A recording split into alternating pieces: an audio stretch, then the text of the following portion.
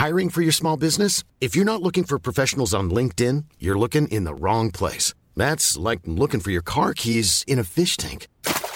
LinkedIn helps you hire professionals you can't find anywhere else, even those who aren't actively searching for a new job but might be open to the perfect role. In a given month, over 70% of LinkedIn users don't even visit other leading job sites. So start looking in the right place. With LinkedIn, you can hire professionals like a professional. Post your free job on linkedin.com/people today. It's that time of the year. Your vacation is coming up. You can already hear the beach waves, feel the warm breeze, relax, and think about work. You really, really want it all to work out while you're away. Monday.com gives you and the team that peace of mind. When all work is on one platform and everyone's in sync, things just flow. Wherever you are, tap the banner to go to Monday.com. Burrow's furniture is built for the way you live. From ensuring easy assembly and disassembly to honoring highly requested new colors for their award-winning seating, they always have their customers in mind. Their modular seating is made out of durable materials to last and grow with you. And with Burrow, you always get fast, free shipping. Get up to 60% off during Burrow's Memorial Day sale at burrow.com/ACAST. That's burrow.com/ACAST. burrow.com/ACAST.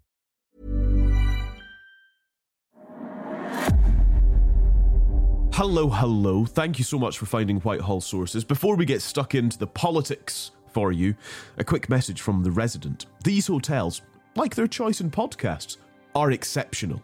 Whether you're travelling for business or leisure, at The Resident, you're offered the best rooms, prices, and advice for your needs as well. We are so thrilled to be brought to you in association with The Resident, who have proudly backed us since day one. When we're booking a stay in London or Liverpool, it's The Resident we head to, and it's The Resident you should head to. To find out more, click residenthotels.com.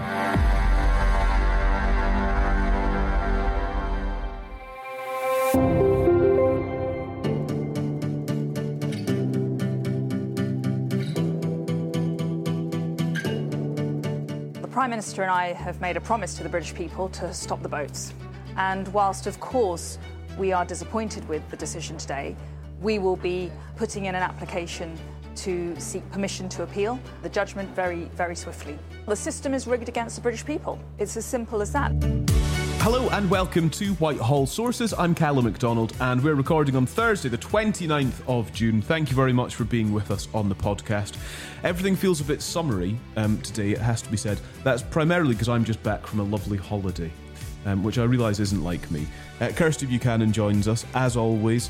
Kirsty was a special advisor to Theresa May when she was Prime Minister. Hi, Kirsty. Hello. Have you... Are you okay? Did that catch you by surprise? Yeah, it did a bit, sorry. That's okay. You know, we've only been doing this every week. I was contemplating why there was some dental floss on my desk. Right, okay, fine. And not that I wasn't fascinated by what you were saying, Callum, sorry. It's going to be one of those episodes. I note, Kirsty, in our pre-recording chat, you haven't complimented my tan, so... You can feel free to do that now. Have you got a tan? I spent a week. White? I spent a week lying on the beach in Portugal for this. Nice. This glow. It's difficult getting a tan. It's difficult getting a glow as a Highlander. It's really quite problematic. You look fabulously off-white. Well done. Well, thank you very much. Since we last spoke, I had a 30th birthday party as well, because we had last week off the pod because I was lying on a beach. And but the week before that, I think was just before my birthday party. Did you enjoy the birthday party? I enjoyed your birthday party very much. You had That's some good. Lovely friends. It was a lovely pub, and a marvellous afternoon was had by all. So It was really nice. No, not at all. Thanks. I don't for know being if it there. got shabby later on. I left in a. It was before it got a bit drunken. I think the shabbiness. It did get shabbier as the evening went on, and then sort of quite late, you kind of look around and you're like, there's not that many people here now. Maybe I should go home too. So I did. Anyway, so that's us over the last couple of weeks. Thanks for being here. It's lovely to be with you on Whitehall Sources. Of course, this is the podcast that brings you political analysis from those who have lived it and breathed it, from those who have been advisors and special advisors and have been in number 10 and indeed in opposition as well. We love to hear from you. Thanks. We had quite a few tweets actually this week saying, where are you? Well, we're back. Don't worry. You can email anytime. hello@whitehallsources.com is the email address to get in touch. Right, we are going to start today with Rwanda, which, if you remember, Kirsty, in phase 1 of Whitehall Sources, the podcast, back in the Oscar Red Drop days, the We Heart Boris days, or at least Oscar Heart Boris days, we were talking about the Rwanda migration plan, or the Rwanda asylum seekers plan is probably more accurate, way back then. And we said then, this is going to rumble and rumble and rumble. And here we are today with the latest twist in this. So the government is now going to appeal against a court ruling, which was announced today, which said that plans to send asylum seekers to Rwanda are unlawful.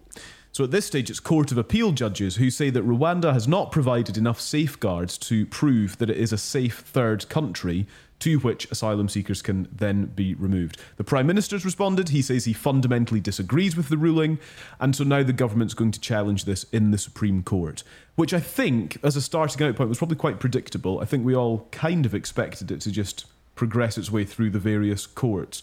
And now the Supreme Court hearing, well, best bets are not before the autumn. So it drags on even more.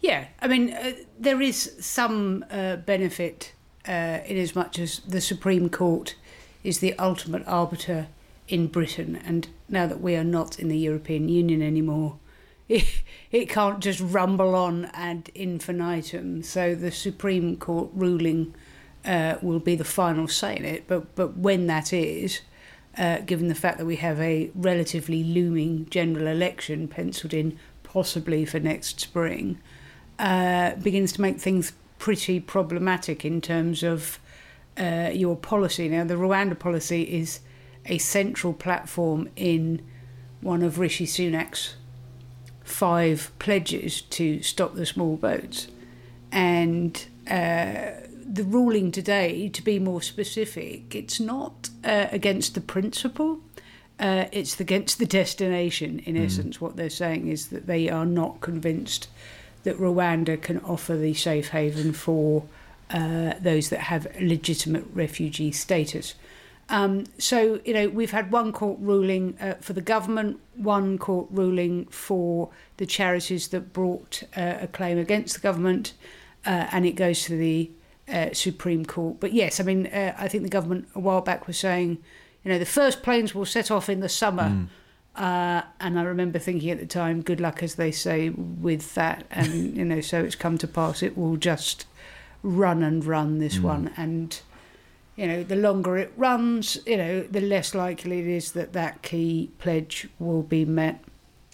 I think you're right. In any way, shape or form. Having said that, though, hold on a second. Having said that, though, even if, the ruling had gone with them today, Rwanda only has the capacity to take, a few hundred people. It doesn't have the capacity to take the sorts of numbers of people that are coming over on small boats in any event. So there is still a large gap, if you like, a policy gap between Rwanda and actually really cracking down on it. And there's a kind of cross your fingers and hope point here that actually that alone will be enough to deter. And I'm not convinced by that either. I was thinking before we recorded today that we quite often have been returning to Rishi Sunak's pledges that you mentioned there, and I was thinking, from a production editorial point of view, I was like, are we doing that too much? And then I thought, well, no, actually, we're not, because what the Prime Minister has done is given a metric by which we can measure his successes in the run-up to the general election, and this is the latest, difficulty that he's having with fulfilling said pledges. And I think that's really interesting because it comes on the back of real difficulty with inflation, people's mortgages as well, which is another one of his pledges. And so in the big picture of things, when you're starting to measure against those pledges, and we will continue to measure against those pledges, he could find himself in real difficulty. And I think with the Rwanda policy in particular, just a few days ago on the 26th, at the start of the week, £169,000 per ticket is how much it will cost to send people to Rwanda, and that got kind of a lot of attention as well, highlighting that if all 11,000 arrivals this year were sent to Rwanda, which clearly is a bit of a stretch, but that'd be £1.8 billion that would be spent on sending people to Rwanda. And so you're starting to get this whole, I suppose, difficulty for the Prime Minister, for Rishi Sunak, in terms of actually how possible are these things that he's set himself out to achieve. Yeah, I mean, just to pick up on the figure first of all, it's not a zero-sum game though, is it? Because we're spending something insane like £7 million a day or a week, I forget, on housing people that are coming over and seeking refugee status. So, you know, it's a costly thing to tackle in no matter how you do it. I do have much more concern about whether, you know, look, if you're going to put, you know, your loved ones, your children, your wife, you know, your parents on a small boat and risk your lives to get over to this country, the idea that the thought that you may be sent to Rwanda in the event that your application fails would deter you. I'm not buying it. Yeah. You know, you're putting a lot of store on one thing that, you know, may not actually start to roll out before the election, and B, in its own right, I just don't see as being, you know, a fundamental deterrent. But I have enormous amounts of sympathy for this government. You know, let us remind ourselves that no Prime Minister, probably since Margaret Thatcher took over in 1979, has faced a greater amount of, you know, political crisis, parliamentary party crisis, an economic crisis than this government. And, you know, one of the things that you've obviously got to say, you know, is I am to be trusted in trying to unpick this mess. And I've listened to the people, and this is an end of all this, you know, ridiculous conservative psychodrama, and I'm going to get down and deliver for the people, deliver what the people want, which is, you know, falling waiting lists and, you know, a better, you know, stronger economy and, you know, falling inflation, you know, and an end to small boats. I forget what the fifth one is. But these are massive, massive challenges. Any one of these would be difficult. Any one of these is subject to all kinds of external forces which are beyond the government's control. And so therefore, you know, they were always going to be, you know, an absolute, you know, Herculean kind of effort to hit any of them. Now, you know, has he overpitched? You know, we shall see. We are, you know, we are still some way out from an election.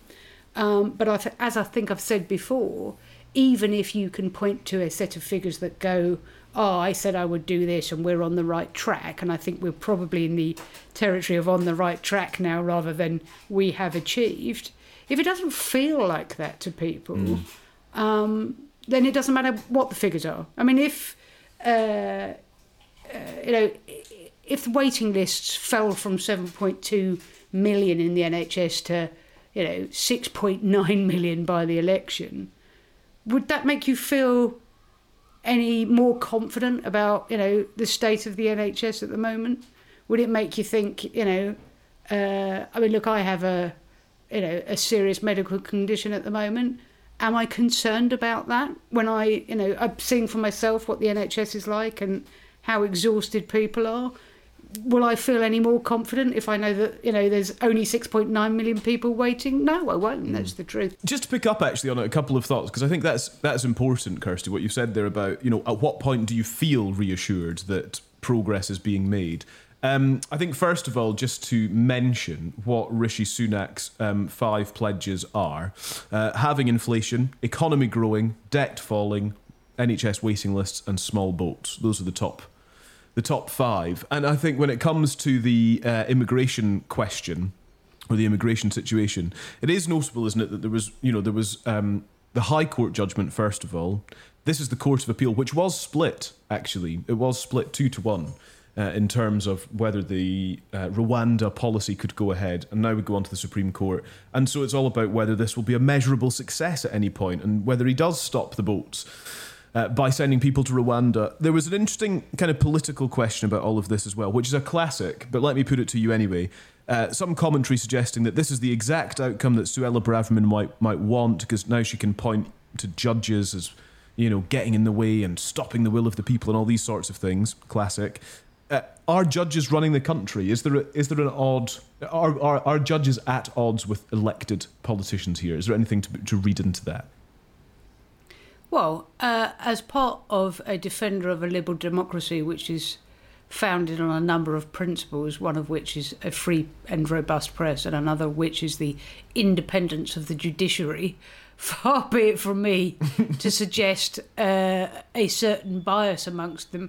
Look, it's interesting. David Davis, the former Home Secretary, I think, had a debate, or has a debate this week in the House of Commons about what, politicos would call lawfare, which is basically using the law to advance a progressive left agenda. But there is a problem here for the Conservatives in this. They used to be able to blame the EU. Yeah. They used to be able to say that we would be able to tackle immigration and get on top of illegal immigration were it not for the those pesky Euro bureaucrats and the European Court, etc., and everything went to appeal and it took years and years and years to rumble through because of the lawfare of Europe, if you like. Well, we don't have that anymore. We have a British judicial system. The Supreme Court is the ultimate arbiter of law in this country. It is a British court. So that is what we voted for. That is what we have secured to take control of, to coin a much used phrase, forget the money bit of it, but our laws and our borders. We now have control of them. So it's a bit hard, I think, to start to shift it to, we'd have done it if it wasn't for those pesky lefty lawyer types. Because it is quite literally an independent judiciary, and it is a reading and an interpretation of the law. And as you say, it's not. The thing with the law, it's a bit like economics, really. It's not a science. It's not 2 + 2 = 4. It's an interpretation, and it is that which the judiciary studies. And works hard for years and years and years to be able to apply everything that to interpret the law to the best of your ability. And, I think it's a little bit rich, if you like, to turn around now and say, well, this is the problem or that is the problem. Your policy is the problem, because it's not, it's not legal proofed. Yeah. You thought it was, and it isn't. And I don't know anybody that didn't think it wasn't going to get challenged in the courts, and I didn't know anyone that didn't think it was going to get a rough ride when it got challenged in the courts. I just want to read this from the Times, just by way of context, because I'm aware that we talk about the Rwanda plan, and perhaps you're not familiar with exactly what it means, but the bill would change the law so that people who come to the UK illegally through a safe country are not allowed to stay. Instead, they'd be detained and removed either to their home country or a country such as Rwanda. But as we've alluded to, we're still awaiting the first flight to take off. Such is the legal back and forth in all of this. I also wanted to mention Rishi Sunak's response to all of this. He said, "While I respect the court, I fundamentally disagree with their conclusions. I strongly believe the Rwandan government have provided the assurances necessary to ensure there is no real risk that asylum seekers relocated under the Rwanda policy would be wrongly returned to third countries," something that the Lord Chief Justice agrees with. So he's pointing to that split that we've mentioned. He says Rwanda is a safe country. The High Court agreed. The UNHCR agreed. The UNHCR is the High Commissioner for Refugees of the United Nations. The UNHCR agreed. Their own refugee scheme for Libyan refugees in Rwanda will now seek permission to appeal this decision to the Supreme Court. And this is interesting. The policy of this government is very simple. It is this country and your government who should decide who comes here, not criminal gangs. And I will do whatever is necessary to make that happen. Is there the glimmer of a kind of almost election messaging effort in that, do you think, Kirsty? It is this country and your government who should decide who comes here, not criminal gangs. Can he play on that electorally? Yeah, yes, and look, there's an interesting distinction here. He is talking about fundamentally disagreeing with the ruling, as opposed to impugning the motives of the judges that have ruled against the government's position. And I think that's an important thing to say. You can disagree with the judiciary, but what you can't do is impugn their motives behind coming to the decision that they have. He's also right to point out that actually the shorthand of this is that the ruling is based on a technicality. It's not based on the principle that the government is putting forward here, that people that have entered the country illegally, that have come through other safe countries that they could and legally should have claimed asylum in, can be deported. That is, the principle is not up for dispute here. What is up for dispute here is whether Rwanda can correctly claim to be safe for those that are sent there. So those two things are right. Now, what he's trying to do here is a kind of strain every sinew message, he's right. There is nothing compassionate about criminal gangs loading people onto boats. And there are no easy answers for how you tackle this. I absolutely think that we need more safe routes, but safe routes in their own right, safe and legal routes in their own right would not stop people coming over the boats. So there are no particularly easy solutions to this. So he's working on the straining every sinew, which is fine, except that what he sets out in his priorities is to deliver. Not to try, but to deliver. And that is the platform that he set himself. These are your priorities, and I will deliver on them. And I don't think... I mean, look, if it was, not 13 years of the end of a fag end of a government, if we hadn't had... if we weren't all buck sick of years and years and years of, Tory psychodrama, if we still had a threatening Labour leader and divisive Labour leader like Jeremy Corbyn rather than, a kind of centrist like Keir Starmer, then this kind of straining of a sinew might get some credit and some kudos. But ultimately, at the moment, people are fed up of politics. They're fed up of people promising things and not delivering on them. They're fed up of the Conservative Party. And, whilst, frankly, at the moment, what choice has he got but to do this kind of tough talking, I'll, do whatever it takes. It is the delivery that matters here. And it will be that he's been asked to be judged by. And it is that amongst so many other things, but it is that he will be judged by. Bottom line, when we get to the election, Labour will be able to say, you promised to stop the small boats. Last year, X thousand, tens of thousands came over, a record high or whatever, and you have yet to send a single plane load of people to Rwanda or, wherever we are. But it seems very hard to be able to say that, we will get to such a stage by next year that he'll be able to say, I told you I'd stop small boats, and look, I've stopped small boats coming over. I just, it strains credibility for me.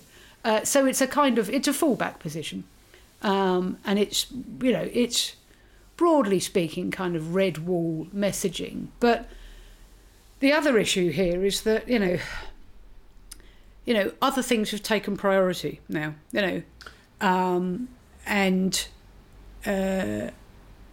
people care, increasingly care about other emerging things that whilst you are trying to tackle them, there aren't in your 5 pledges. So, if you're trying to afford to rent, if you're worried about your mortgage, that's all part and parcel of squeezing inflation, and I get that. But it's very hard for people to make that leap between squeezing inflation and rising interest rates.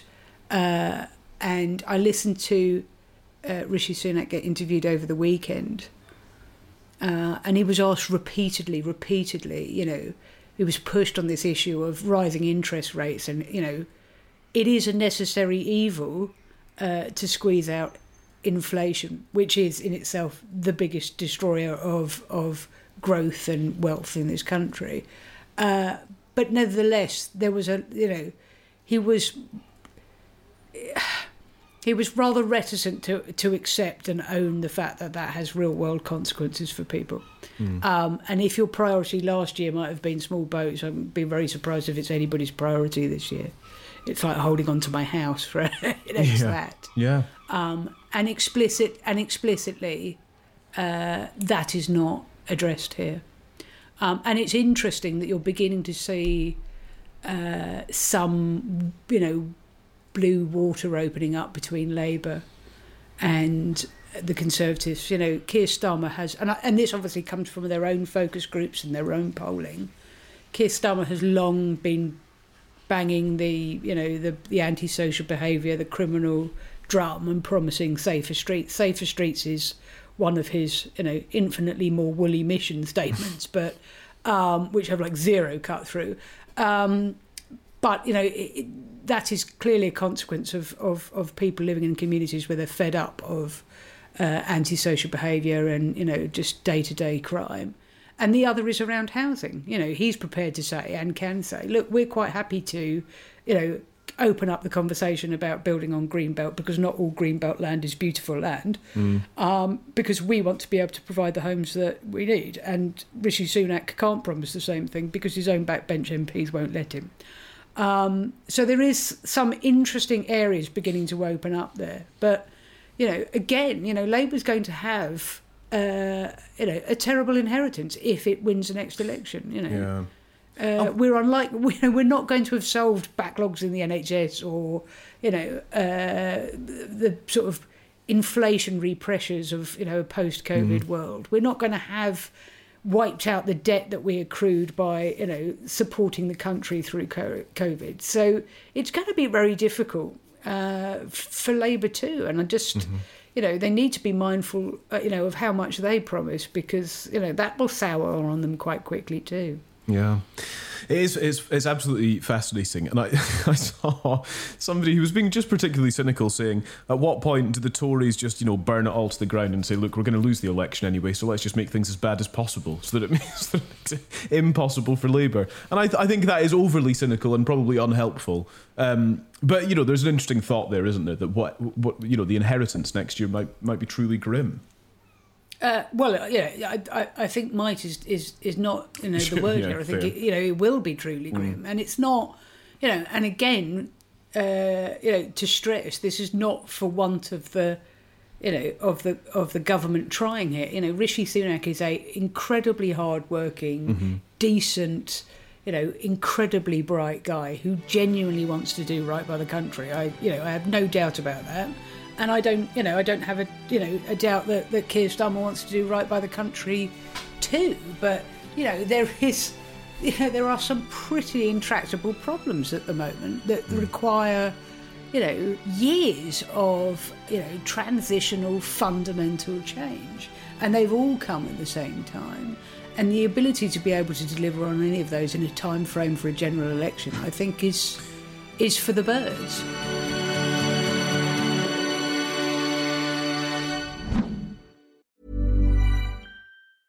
It's that time of the year. Your vacation is coming up. You can already hear the beach waves, feel the warm breeze, relax, and think about work. You really, really want it all to work out while you're away. Monday.com gives you and the team that peace of mind. When all work is on one platform and everyone's in sync, things just flow. Wherever you are, tap the banner to go to Monday.com. Burrow's furniture is built for the way you live. From ensuring easy assembly and disassembly to honoring highly requested new colors for their award-winning seating, they always have their customers in mind. Their modular seating is made out of durable materials to last and grow with you. And with Burrow, you always get fast, free shipping. Get up to 60% off during Burrow's Memorial Day sale at burrow.com/ACAST. That's burrow.com/ACAST. burrow.com/ACAST. Now, far be it from us to advertise political party conferences, but one of the major political parties is heading to Liverpool in 2023 for theirs. Hang on a minute. Whitehall Sources is brought to you in association with The Resident, excellent hotels in exceptional locations. Now, I've just been checking and I can actually confirm that The Resident has one of its excellent hotels in the exceptional location of Liverpool. Phil, who stayed there in February, says the location is perfect for shopping, restaurants, pubs and clubs, all within 2 minutes walking, and yet the hotel itself was very quiet. That sounds ideal for politicals, for party conference, or if you're on a leisurely visit to Liverpool, for example, stay at the Resident. To book your stay, click residenthotels.com.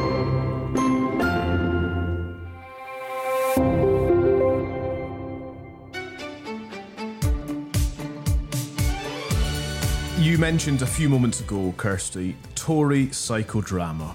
And so let's turn to the latest chapter in this particular volume, shall we? Because also today, Thursday morning, a new report around Partygate, but more specifically looking at those who were coming out in support of Boris Johnson when the Privileges Committee of the House of Commons found that he had in fact lied to the House of Commons, and allies kind of rallied around him. And so the Privileges Committee took it on then and said, well, hang on a second, because now you're questioning the integrity of this Privileges Committee. So they pulled together this special report. They have named 10 supporters who they say frustrated their work. Reading from the Times, the committee said its Tory members were targeted particularly heavily, as was Harriet Harman, the senior Labour MP who chaired the inquiry. The report found that Boris Johnson's allies, including Jacob Rees-Mogg, Nadine Dorries and members of the House of Lords, had wanted to stop the inquiry, quote, coming to a conclusion which the critics did not want. And the committee referenced tweets and media appearances by Conservative supporters of Boris Johnson. Oh. Is that a particularly loud vehicle at your end, I think, there? Is that Nadine Dorries coming to... It's the main streets of Worthing again. It's like, you know... I'd like to say there's a chapter of Hell's Angels up the road, I don't know. In any case, assuming that isn't Nadine Dorries trying to stop the podcast recording, I did just want to mention Jacob Rees-Mogg is in here, and he was doorstepped today. Here's what he had to say. I'm actually going to church because it's the feast of St. Peter and St. Paul and a holy day of obligation, and I would encourage you all to do the same. And then I shall be at the test match, which I'm looking forward to. Thank you so much. And with that, he got in a taxi and he was off. John Nicholson, who is an MP, an SNP MP, quote-tweeted the video from ITV News, and he said, quick reminder, today is a working day in Parliament. There goes Jacob Rees-Mogg to, well, a church service and then to the cricket. I wanted to talk about this. I mean, the sort of the psychodrama of the Conservatives is honestly quite difficult to keep a track of. But there's a couple of interesting things here. One is the fact the committee felt that it had to do this, that it had to point out that there were people who were really critical of the work that it was asked to do by MPs. And there's such a circularity in this discussion because it is MPs now criticising MPs who were critical of MPs who were charged by MPs with getting this report into Boris Johnson done in the first place. So there's that. Yeah, it's getting more meta than Gogglebox, honestly, isn't it? it's kind of terrifying. But I just wonder if the kind of broad principle here is that the MPs are so intent on attacking each other that we're all just getting thrown around all over the place and distracted. You know, what actually is going on here? And actually, is it a distraction or is this a serious thing that we do need to pay attention to? I'm going to go out on a limb and say it's both. Yeah. Funnily enough, so it all feels, again, sort of, incredibly, on one level, incredibly self-indulgent when people are worried about, paying their rent, paying their mortgages, and the rising cost of living, for more circular firing squad activities by the Conservative Party, and I wouldn't be entirely surprised if I walked into number 10, find all Rishi Sunak's aides all banging their heads in frustration against the desk because you're trying to grapple with big things here, and again you look up and you've got Conservatives taking chunks out of each other in a very, very self-indulgent way. So on one level, yes, it's a really, really unhelpful distraction. On another, when I'm going to, climb up on my liberal democracy pompous high horse again, there is actually a very fundamentally serious point here. We are in a world, and have been for many years, of increasing division within society and a coarsening of public discourse. And, two of the people involved in this, Nadine Dorries and Jacob Rees-Mogg, not only are MPs, but they also have their own talk shows on television.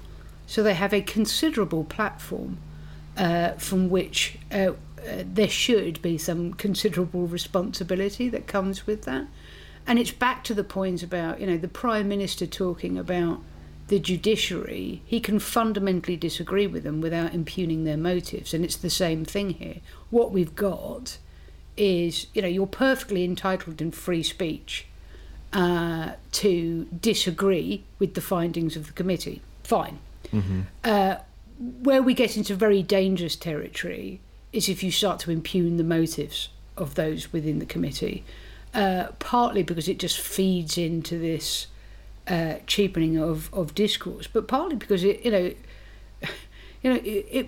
potentially it poses real risks to the people that you're targeting here. And I think that's why the committee has came down very hard on Boris Johnson with a 90-day suspension, which obviously was never enacted because he stood down. But that's why his suspension recommendation was so long, in part because he had chosen to, in their eyes, sort of incite this kind of backlash against the committee because they made a finding that he disagreed with. We need to be able to disagree with each other as a society without impugning and raising the stakes in a potentially dangerous way. And if we can't look to our own MPs to model that sort of behaviour, then we're in some serious shtick as a country, I think. What do we make of Tim Shipman, who I know we've got a lot of... I'm a huge Tim Shipman fan. He's chief political commentator of the Sunday Times. We heart Tim Shipman. We can add him into the club. He is a legend. And he's always so good at just being thought-provoking. Here's a couple of his tweets in light of this report today. If MPs criticising MPs for criticising MPs is a thing, they're going to be mighty busy every year. He says about the Privileges Committee. He describes politics as a rough trade. And I suppose one of the other things that I want to pick out from this, this is saying the committee should be above criticism, which is ridiculous. And I think actually those are some really good and interesting thought-provoking questions, because the process exists to hold MPs to account, and you should be able to, as you say, in free speech, comment on that and pass comment on that. But I suppose but what you were saying can be right, and what Tim Shipman is saying can be right, because these MPs are being kind of held to account. Jacob Rees-Mogg, Brendan Clark-Smith, Nadine Dorris, whatever. They're being held to account for actually fundamentally undermining the committee rather than just simply disagreeing with it. Is that the nuance here? Yes, it is for me. I think, yeah. Far be it from me to part ways with Shippers on this. Because obviously in the lobby he's known as Shippers. We all were known as, we all had nicknames that worked to a greater or lesser degree. I was Buckers, obviously, because my name is Buchanan. So, so it was all, David Wooding was Wooders, and Shippers was, Tim Shipman was Shippers, and I was Buckers, which didn't sort of ring quite as easily as Shippers or Wooders or whatever, but or Chopper or. But it was all very public schoolboy, isn't it? But yeah, I hate to. And then Jacob Rees-Mogg could take time out from his work to come and watch us play, couldn't he? Slightly catty aside. It seems to be what he does. So, Yes, don't let your day job get in the way of sport. Exactly, nice bit of cricket. Look, I've been so busy making a sideswipe at Jacob Rees-Mogg, I forgot my front of. Oh yeah, no. I disagree slightly with him on this. What they're saying is not that that this committee should be beyond reproach. What they're saying is that this committee shouldn't be actively undermined, and the members of the committee shouldn't be put potentially at risk by inflammatory accusations about the motivations that drove their decisions. I mean, this wasn't kind of soft spoke. Yes, and politics is a rough trade, but it is not, the job of politicians to make it rougher. It's not. There is a line. There's always a line. There's always what is acceptable parliamentary language and what is not acceptable parliamentary language. One of the reasons you have the committee is because you need to have a committee to police MPs. Who else is going to police them? Not you or me. The behaviours of MPs have to be policed by their peers, which means other MPs. And you have to, if you start by saying, as Boris Johnson did, well, I respect the committee and I will engage with it fully, and then you spit the dummy because it comes up with a conclusion that you don't like. You can't then turn around and say, oh, well, it's because, this was a kangaroo court and it was because they're all out to get me. Infamy, they've all got it in for me. Because that's just a very dangerous road for politicians to walk down, right? And it's actively undermines democracy. And it's not a kind of pompous point, and on top of it being potentially dangerous from that point of view, it's just such a turn-off for voters. I mean, from that point of view, I do see the point of we look up and so-and-so is slagging off so-and-so and they're claiming this, etc., etc. And I'm just like, it's like a bunch of children while we're sitting here trying to, we're worrying about grown-up stuff like paying our mortgages. You lot are all, fighting like ferrets in a sack still. And there is just such a disengagement with all politicians and all politics now because the psychodrama just continues. And it has, for me, increasingly the qualities of the dying days of a major government where, every time you open your paper, somebody else has done something stupid, said something stupid, fallen foul of X, Y or Z, right? And you can't move forward for being dragged down by this, like I say, circular firing squad that the Conservative Party has become, right? And when the aides, when Rishi Sunak came in, the aides said to the party, look, unite or die.